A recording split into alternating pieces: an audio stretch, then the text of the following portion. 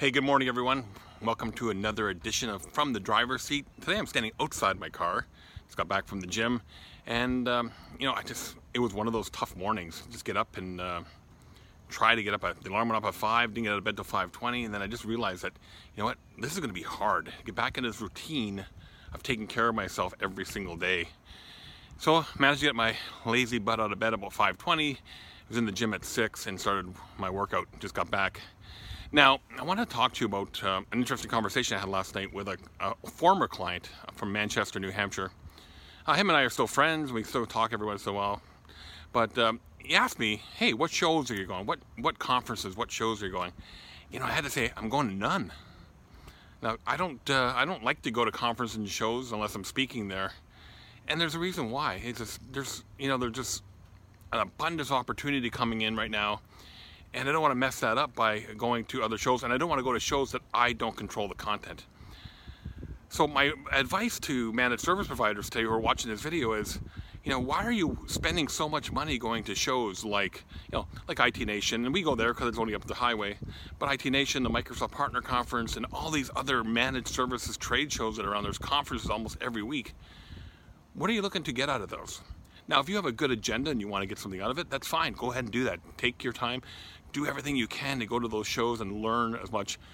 But there was a trend back when I was frequently going to shows where a lot of people just getting together, for excuses to drink and party and stuff like that. And that's not a good use of your time. And who's taking care of your customers back in the office when you're in Austin or Dallas or Las Vegas or Orlando going to all these conferences?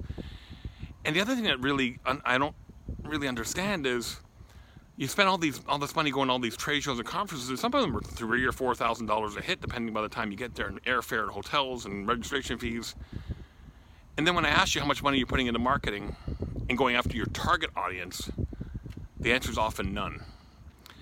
That's kind of backwards to me, and that doesn't make any sense to me. I don't know why you're spending all this money on trade shows and conferences going to learn and not putting any money towards marketing. And if you need to attend conferences and trade shows, why not attend conferences and trade shows where your target market is? Like going to the lawyer conferences or the attorneys accounting conferences, or trade shows for construction, or trade shows for healthcare, and going to those conferences instead of going to another IT conferences. Because if you go to these healthcare, accounting, whatever vertical market you're in, chances are that you're going to be the only IT company there.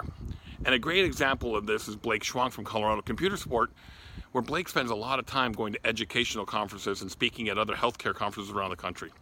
So here's my recommendation for you.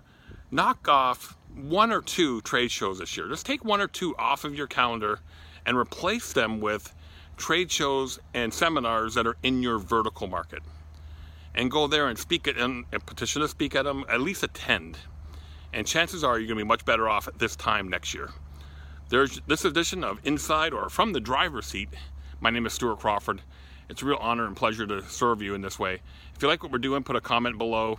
If you don't like what we're doing, put a comment below as well. Your feedback helps me craft these messages.